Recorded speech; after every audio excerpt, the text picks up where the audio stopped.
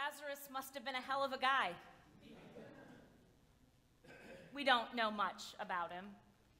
We don't know how old he is or what he does for a living. We never hear him speak. All we know is that he has sisters. He's Jesus' friend, and he's loved. So why doesn't Jesus start running as soon as he hears that Lazarus is on his deathbed? If he loves Mary and Martha and Lazarus like we're told he does, then he must not be playing games with them or using their pain to teach the crowd a lesson. Love does not work like that. Then how does it work? Because the way John tells this story, Jesus' intentional delay almost sounds like the setup for a pretty gruesome magic trick. Let's start with Jesus' attempt at an explanation. He says, "This illness does not lead to death. Rather, it is for God's glory, so that the Son of God may be glorified through it." Sheesh. Sometimes I wish John's Jesus would just let his actions speak. Words like this can sometimes do more harm than good. To be clear, this is not about God causing illness, creating a crisis just so that we can be saved and then give God credit. That's manipulation, not salvation. And when we talk about someone being glorified these days, we're usually referring to flattering treatment in the press. That is not what glory means here. When we see God's glory, we see the character of God made visible. And if Jesus is glorified, it means that something good about God is shining through him. So whatever is about to happen to Lazarus, Jesus sees it, for better or worse, as a sign. The Gospel of John is big on signs. It was the last of the Gospels to be written. John figures we know the stories about Jesus already, so he focuses on a few key events. There's a challenge with signs, though. Think about traffic signs, for instance. While they can be useful in pointing us in the right direction or in how to avoid collisions, they don't tell us everything we need to know. They certainly do not explain everything. We're asked to trust that those who put the signs there know something valuable, and that sooner or later there's going to be another sign to point the way. There's also a risk in going back to Judea for Jesus. The religious leaders in Jerusalem have already threatened him with violence. Returning to Bethany, just 2 miles away, endangers not only him, but his disciples as well. He has more than just his own life to consider. And doing anything press-worthy with Lazarus, that could make his friend a target, too.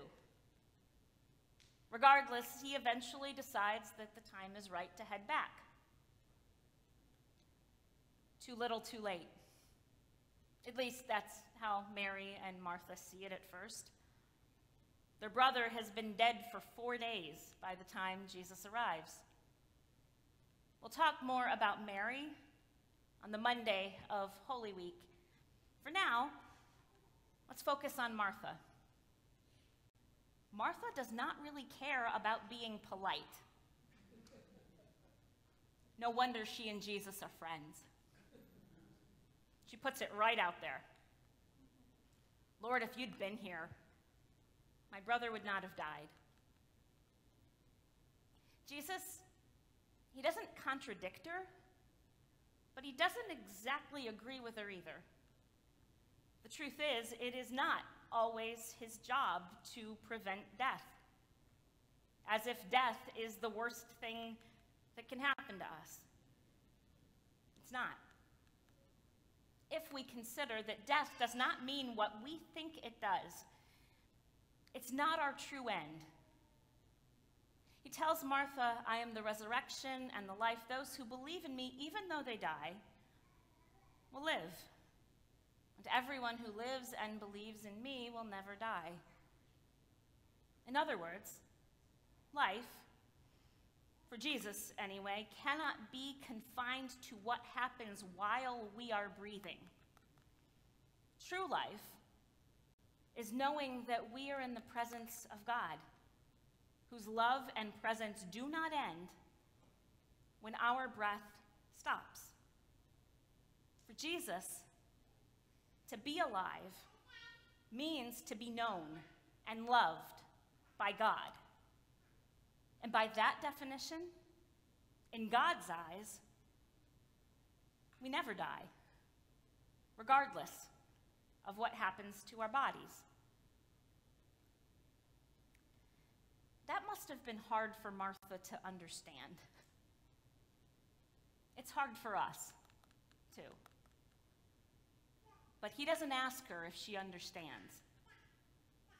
He asks if she believes, if she trusts him. And she does.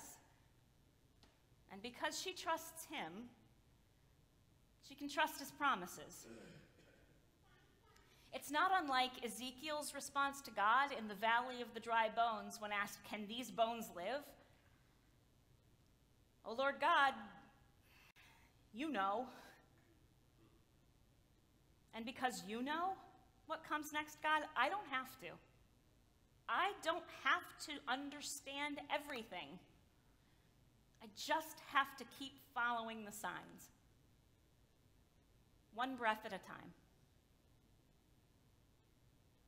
So then, if bringing Lazarus back from death, even temporarily, is some kind of sign, then what kind of sign is this? It points us toward God, certainly. Toward the God of Ezekiel who can bring new life even when all hope is lost. It reveals something about God and in that sense counts as glory. But the moment when God shines most clearly through Jesus in this story is not when he calls Lazarus back to life. It's the moment just before, when he weeps. We're not told what brings him to tears. It could be simple compassion, the refusal to let anyone be alone in their pain. Or perhaps it's his awareness of the pain his own death will soon cause his loved ones, his mother, his family, his friends, and his desperate wish to spare them. Or maybe this really is just about his friend. He realizes that his time with Lazarus on this earth will still be cut short, not because of Lazarus' death, but because of his own. And we too can know that death is not the end, and we can still weep for all that's been lost. And Jesus' tears remind us, God is with us here, too.